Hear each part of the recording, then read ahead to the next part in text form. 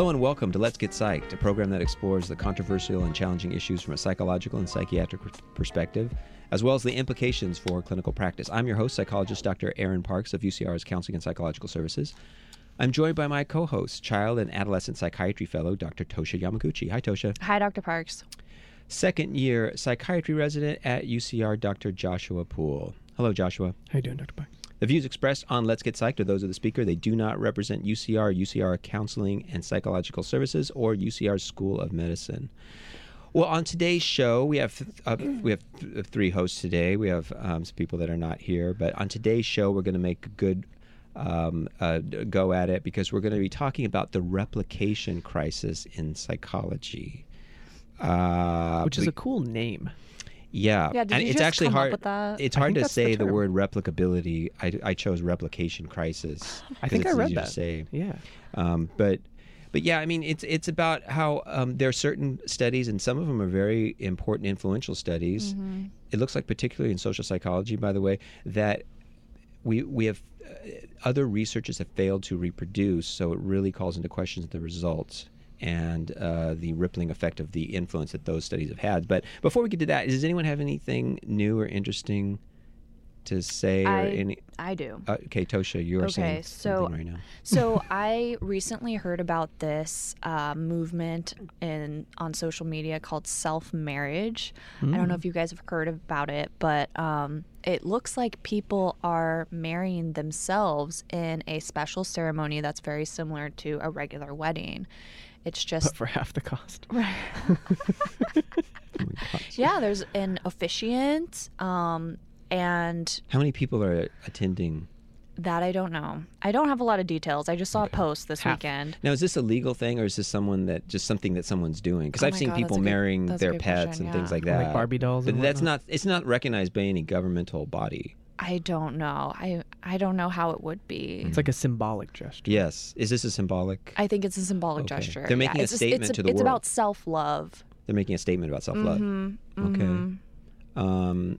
And what do you speculate is the psychological motivation for marrying yourself? I want to say, I mean, the idea that it gives me is a sense of independence and reliance on oneself.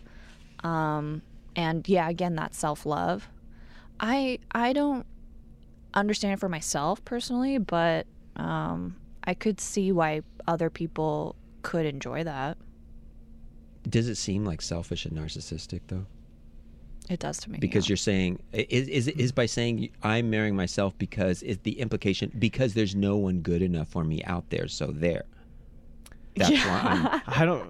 marrying Is that what it myself. is? That could be seen that way. I mean, it could Or be maybe seen that that's way. just me. Yeah. It could also be like a reassertion of like, I'm good enough on my own in the sense that I don't need a person to complete me. That sounds very independent. My aunt used to say that like a lot of people think of marriage as an addition. You know, two halves together make a whole, and she said it's more like multiplication.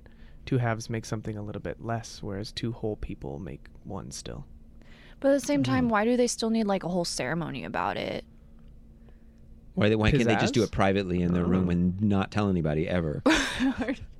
Or just like be self-confident about their self-confidence and reliance on. And casually mention it Rituals in are a party. important. Like I don't know if you put money down, you Okay. take time out of it. Like you can really cement it. There's pictures. Like Okay. this was the day that I dedicated to myself.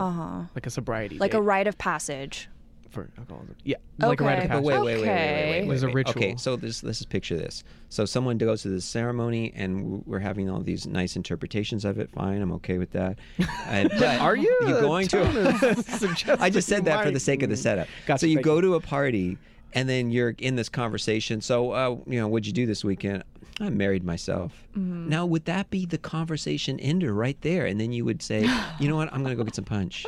Because you would not want to pursue that anymore. I know a great many people who would immediately turn it into a euphemism, and then who would take it seriously after that I point. don't want to make fun. I don't want to make fun of people. No, I mean, it's, But I see the think point. I see that it. this could possibly. I agree with you. You be too. That this could be a positive thing. It's possible. But It's possible. It's going to be. But it could be off-putting to many people. I'll say that too. Is that fair? Right. I Okay, think that's sure. very fair. Yeah. All right. Well, let's turn to the replication crisis. So now there were some reports, and then finally just confirmation of a Dutch psychologist just making up data and publishing them. And he had this whole system going on where he would work with grad students, and then he would provide the data at other institutions. And whenever he was pressed by either the grad students or other professors or colleagues about the data, it's too much rigmarole. I don't want to approach this. If we put too much attention on this other institution to investigate the data, then they're going to leave and they're not going to allow us to study there and all this other stuff. But anyway, it took some people looking at the math to notice that he would do a lot of cut and pasting from data, and he would just create these false results, basically. And no I feel sorry for the grad students, all the PhD students who time wasted, man. Yeah, they've got all these phony result studies because you feel proud of your project, your dissertation. So I feel that's, but also when was this person's this was like 2011, I believe. Wow. And so I feel sorry for them first, and I feel this psychologist is probably a little sociopathic. Like, it doesn't. Especially because grad students are living off of like absolutely no money. No. They make so little money, and they're just dedicating themselves to their study. They're at the mercy. See, I see a lot of grad students come in my door, and I talk to them, and they're at the mercy of their PI. Oh my God. And primary investigator. Yeah, and then they are just. They're kind of they want to do a lot and they want to do enough, but then that means sacrificing and putting a lot of time and effort, and they feel like they should, and if they're going to keep getting good projects and not disappoint their professor and all this other stuff. And it's a really hard life. I'm not saying it's harder than you all's life, but it was difficult. No, I think it's very difficult. I was dating a master's student, and he had just the toughest time. Like, he was making $12,000 a year. Okay, right there. He had to get food stamps because that's just how poor they are. Yeah. That's how poor Obamacare, probably. Yeah. People Medi-Cal. pursuing higher level education are. It's incredible. And there's no guarantee. There's no that guarantee it'll lead to a very high paying job later on. Exactly. And everything just shifted at the whim of the mood of the PI. Exactly what you were saying. Right. Yeah. And also, I hear this a lot from grad students, which is totally true, that I get paid for 20 hours, but I work like 60 hours, really, actually, and I don't get paid for all that other time. Yeah. And you need to publish also. And some departments are really harsh. You usually need to publish a lot of papers when you're going through this program. Yeah. Not just your end project. Yeah. Anyway. Well, anyway, so they studied this in 2009. They found that about 14% of scientists personally knew other scientists that falsified their data. Oof. Okay, so and there could be a little bit of underreporting there. Now it's not, but the actual self-reporting, I believe, is around 2 to 3%, right? So I'm thinking the people that actually, so it's maybe 20, 25, maybe the actual. Who knows? It's kind of scary. Yeah. That's dreadful because I know, it it's totally very terrible. corrodes our faith in the scientific process. Science. Yeah. So in 2015, there was a project, the Reproducibility Project, where there's a collaboration with researchers around the world, and they're going to replicate these 100 studies from these 3 journals. They're very high status journals in psychology, and they were going to see if they can replicate them. And they had a very difficult time. Actually, fewer than half were successful in producing these results. And, there's variations within that. Some of them were sort of reproducible. There were very few that were reproducible at the level that was reported. So even then, it's a little bit worse than you think. I am hesitant on just that point because of, sorry, if some of these experiments were done, 30, 40 years ago, I'm going to interrupt you right now and correct you that that these were pulled from journals like in 2008. All right, well, there goes my thing. All right, but sit back down, Joshua. But there's but they've had pulled out some of these studies from years even before that to try to reproduce them, and they've also not had the same results. So I think your point will be well taken in other kinds of studies that have not been The replicated. older ones, yeah. The older ones that Yeah. we're going to kind of reference today Right. were some of Yeah. the ones I was thinking about. Totally. Like, why is it that the level of rigor we apply to science, I think, has gone up kind of astronomically since what was done, like, mainly in the 40s and the 50s. Like, a lot of that old data, you can't really rely on, like, especially stuff from the 60s. You know, I don't think you can really use it as, like, this is really solid evidence. You know, one of the comebacks of this is that, you know, it's not just psychology. You know, the corporation Amgen studied some of the cancer research, the kind of foundational cancer research. A lot of them were university studies, and they found that only 11%, or 6 out of the 53, were reproduced. But now the criticism on that, though, is that they didn't provide like which studies they pulled, and they then later, after some cajoling, they released 3 of the studies. What? So that's they kind of cherry picked. It sounds like. But also, lack I of mean, not just those, transparency. but even the one that established vaccines as causing autism, right? That was a huge study that changed the way much of America thinks about science in general and medicine in general. Right. That, oh God. But it's been, that- you know, soundedly refuted Yes. so many times. And even the main author recanted after, you know, what was it that he stated that he was receiving like kind of financial incentive to produce that result Oh my gosh! from a Whoa, competing I didn't- vaccine company. Wow. Yeah. So it's like, oh my goodness. Dirty. But now it's, you know, it's in people's heads. Right. Yeah. And it's, I mean, why do we have measles again? Do you personally know people that think about things like that autism is caused by I know a psychiatrist who believes that. what? I Yep. know a lot of like parents who didn't want to vaccinate their kids. Vaccinate. And There's a so lot of many families distrust. come in who believe that. So many families come in. Yeah. A lot of the nursing staff at like some of the places we work won't get the flu vaccine every year. Yeah.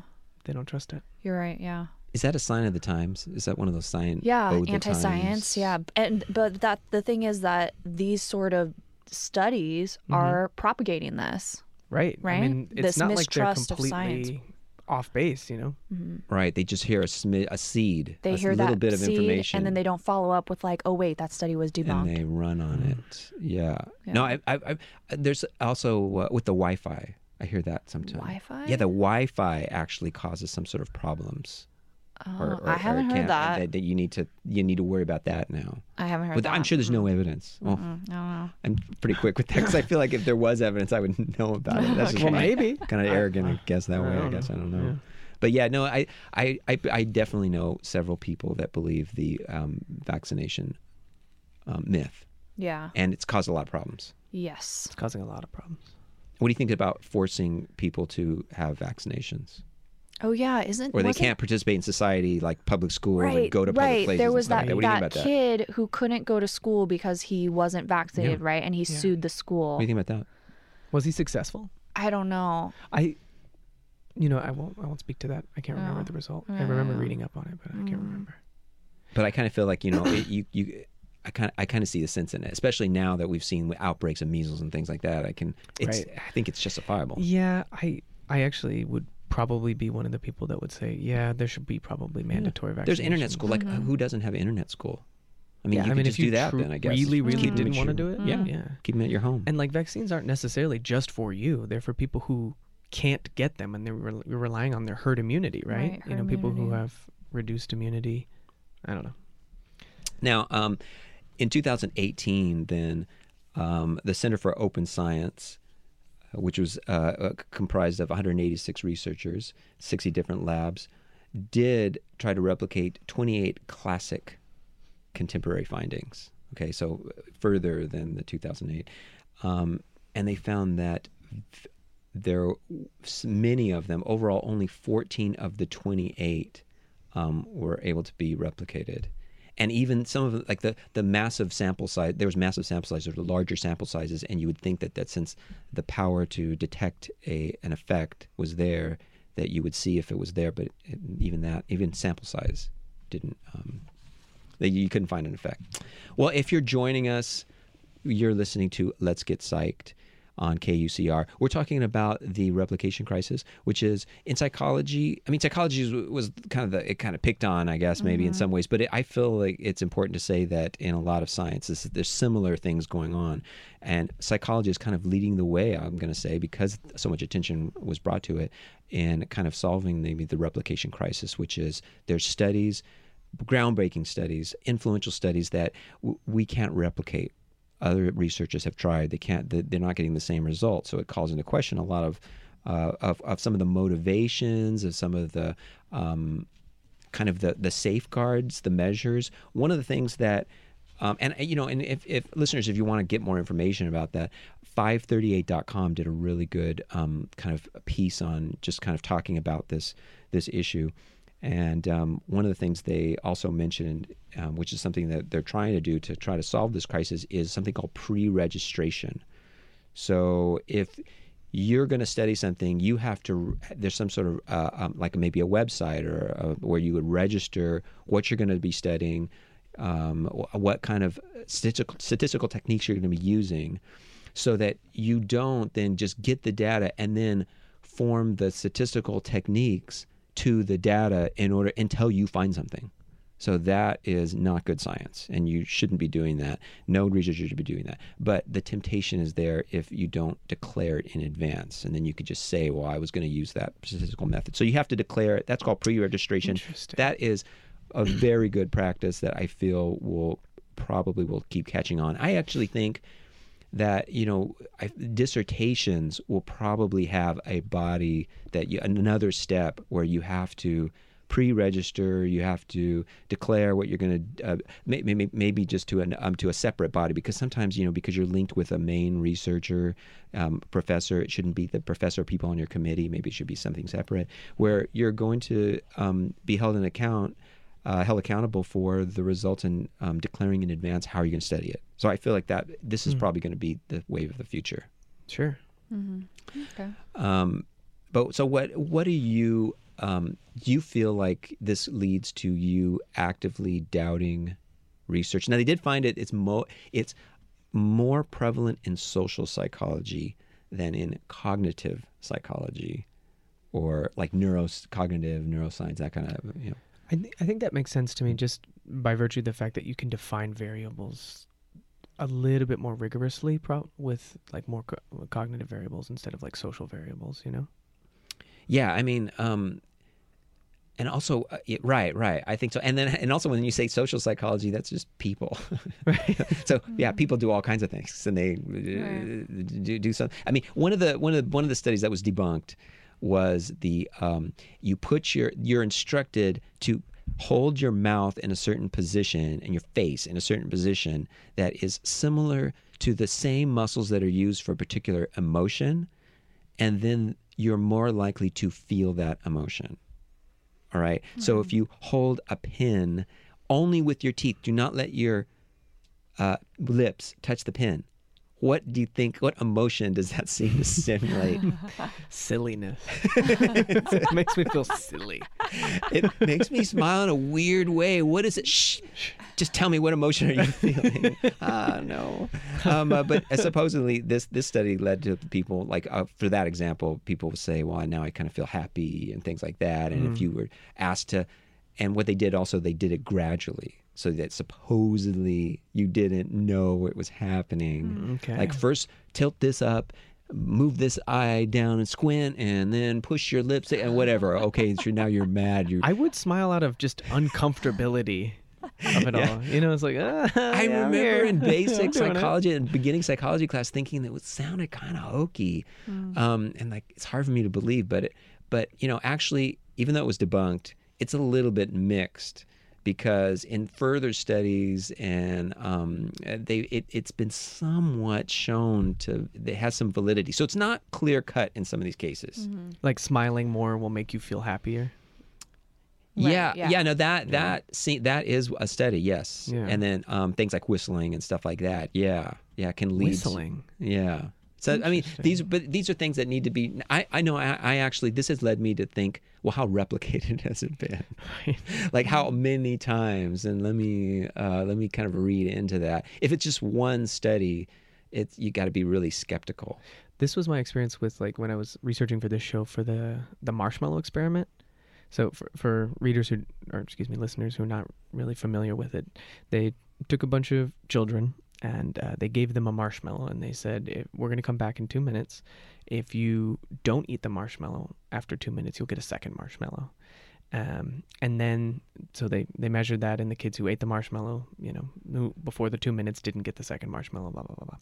Then some odd years later, greater than 15 years later, I think, they evaluated how well they did in school and like whether or not they were good with getting good grades or whether or not they were hard workers. And they found that the people who delayed the gratification of getting the marshmallow to get 2 marshmallows were people who did better. And so then there was this just uproar of people saying, well, it's about delayed gratification. So they replicated it just recently, and what they tried to do was control for all the different variables that weren't originally controlled for in this experiment. So like socioeconomic status, race, intelligence, personality traits. And what they found is the more variables they controlled for, the statistical significance of the correlation just disappeared. Mm-hmm. Yeah, that makes sense. And what they found was, it wasn't like a total wash. What they did find, however, when they replicated this and then evaluated people 15 years later, was that one of the more prominent determinants of whether or not you ate the marshmallow was actually poverty.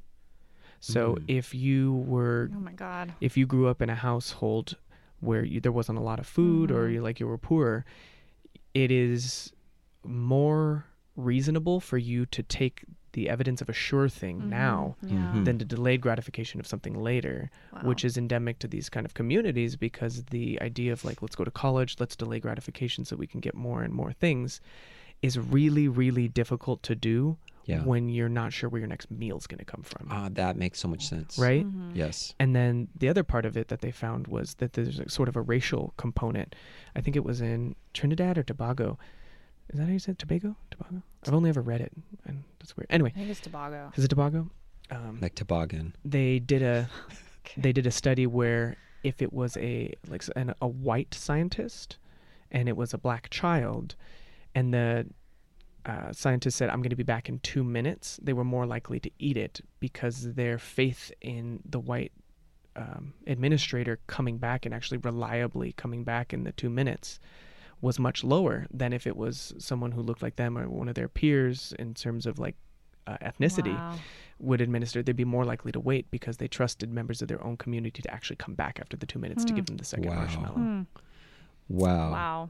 That's a really interesting debunking of that, because I've heard that was correlated with college graduation rates. Yeah, they put all kinds of stuff on it. Yeah, and it was like, really just a test of like poverty. Yeah, it's like, well, did you have enough money to go to college, Yeah, Did you have breakfast this morning? Did you have breakfast? Like, are you going to care about, are you going to care about whether or not you get a second marshmallow if you didn't eat anything? Yeah, like people from well-to-do families or wealthy families, they're just, you have more faith that their needs will be met. And some you can things will delay be happening. Yeah, for sure. Know what's going to happen. You're like, no, I'll have food later. I feel that occurs also in things like financial risk, because I feel like people that are wealthy or have been used to having quicker, easier access to capital are willing to take more risks, and because they know that they probably can bounce back from that, and also take out more loans for college. I feel like I've counseled several students from low socioeconomic backgrounds,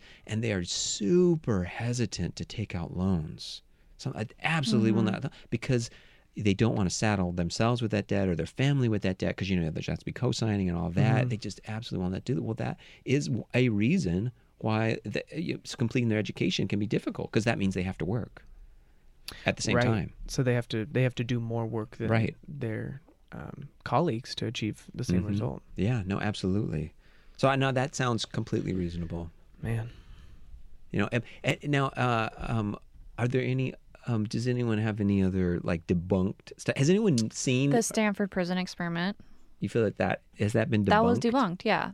How so? What do you mean? So I guess they went back, they talked to Zimbardo, who was the lead investigator, and they talked to the various in quote unquote inmates and then the guards, and some of the guards mentioned that they felt they needed to perform in a way that the investigators wanted them to perform. So they felt like they were they said that they were coached to wow. actually do some things, to gosh. be cruel. Have you watched the movie on this? Was No, was all no, that in the no. movie, or is this pre-debunking? I think the movie was pre-debunking. Oh, okay. And then one of the inmates the one that had that like crisis, that mental health crisis, he like flipped out. I guess he felt like he was kind of doing a bit. Oh boy, Yeah. Really? Now, Yeah. could this be hindsight, like just kind of reinterpretation. Of history. reinterpretation, like reframing of I guess so, but then because it was so psychologically yeah, and then distressing? they can't replicate it because it's ethically yeah. problematic. Like now you can yeah, you never can't pass redo the Human that. Subjects no. Committee. Yeah. No. So Which kind of makes me think about Zimbardo as like, why were you doing this at all? You know, right. I don't know. That's a personal bias against that guy. Yeah, I mean, there were several studies His that voice is were done freaky. a while ago. I remember when I was at USC, they were talking about a study there where they induced panic attacks, and they go, "We Ooh. couldn't do that now." Yeah. That would not be You know, good. you know Call what us though? snowflakes. I went to a conference on psychotherapy. You know the Evolution of Psychotherapy conference in Anaheim? Yeah. It's every 4 years. I watched this guy, this speaker. I don't remember his name right now, but his whole thing is inducing panic attacks in the office and then coaching them through whatever fear they have. So like the video that he showed us, this woman, when she has a panic attack, she has the difficulty breathing. She feels like she cannot move. If she moves, she will die. She will have a heart attack and she will die. So she's just frozen in her chair, and he's actually like feeding her things that will raise her anxiety. So she's having this panic attack in the office, and he starts to say, "Okay, stand up." And she's like, no, I can't stand up. I'm gonna die. And he was like, "Stand up." So she stands up, and he's like, "Start walking." And throughout all of this, she's, in so much distress, and she's just fighting him the whole way, of course, because she really thinks she's gonna die. And then eventually he coaches her through till the point that she's running in the office, like in place. She's running in place. And then what happens? She starts to laugh. She starts to laugh at herself because she's like, "Oh my God, this whole thing is ridiculous. Like, I'm fine. I can run right now." And so then that breaks the panic attack. And That's called flooding. okay, well, that's but she agreed to that and probably she signed agreed a to it. waiver. I probably, yeah. But that was his whole thing. That's a really good It's example of risky. flooding It's and exposure I don't think in I'd the ever area do of it. Gary panic. Larson comic where he has like the controversial. He has like somebody hanging out of a window in a dark box full of snakes, and it was like the controversial experiment to confront all three fears at once. No, I mean, I believe, if people agree to like exposure, Sure. to do all these face their fears things, and they want to do it all at one time, sure. But Yeah. I bet there's not that many people that want that kind of work, though. I'll just say No. that, because what if they do have a heart attack and die just because they're just hyperventilating, and then something did happen? I mean, what? No, his thing was like, it's absolutely impossible that you have a heart attack right now. I don't know if it's possible, is it? That's bold. Oh, but maybe he was just saying that to reassure her, I don't know. Maybe he has a really good lawyer. and a good doctor You to know check what her I mean? out. Maybe Like he'll say it. He knows. get it cleared. Yeah, off. maybe he had her see a cardiologist before. Like right before, Yeah. and the cardiologist signed, Sure, this person's yeah. heart Sure. is perfect. Yeah. Because the cardiologist could do a stress test. Yeah, It was just the same thing, I guess. before. Yeah. Well, okay. That'll do it for us on Let's Get Psyched on KUCR. We've been talking about the replication crisis, prominent studies in psychology that they weren't able to replicate the results, and therefore called into question a lot of influential studies, and then it also spread to other areas of science and other areas that were studied, such as cancer and oncology. Thank you for our co-host, Tosha. Thank you. Joshua, thank you. If you have comments, questions, or suggestions for the show, you can write us on getpsyched@gmail.com. That's getpsyched@gmail.com. Special thanks to our producer, Elliot Fong. This episode was recorded in the studios of KUCR on the campus of the University of California, Riverside. I've been your host, psychologist, Dr. Aaron Parks. Tune in next week for another edition of Let's Get Psyched.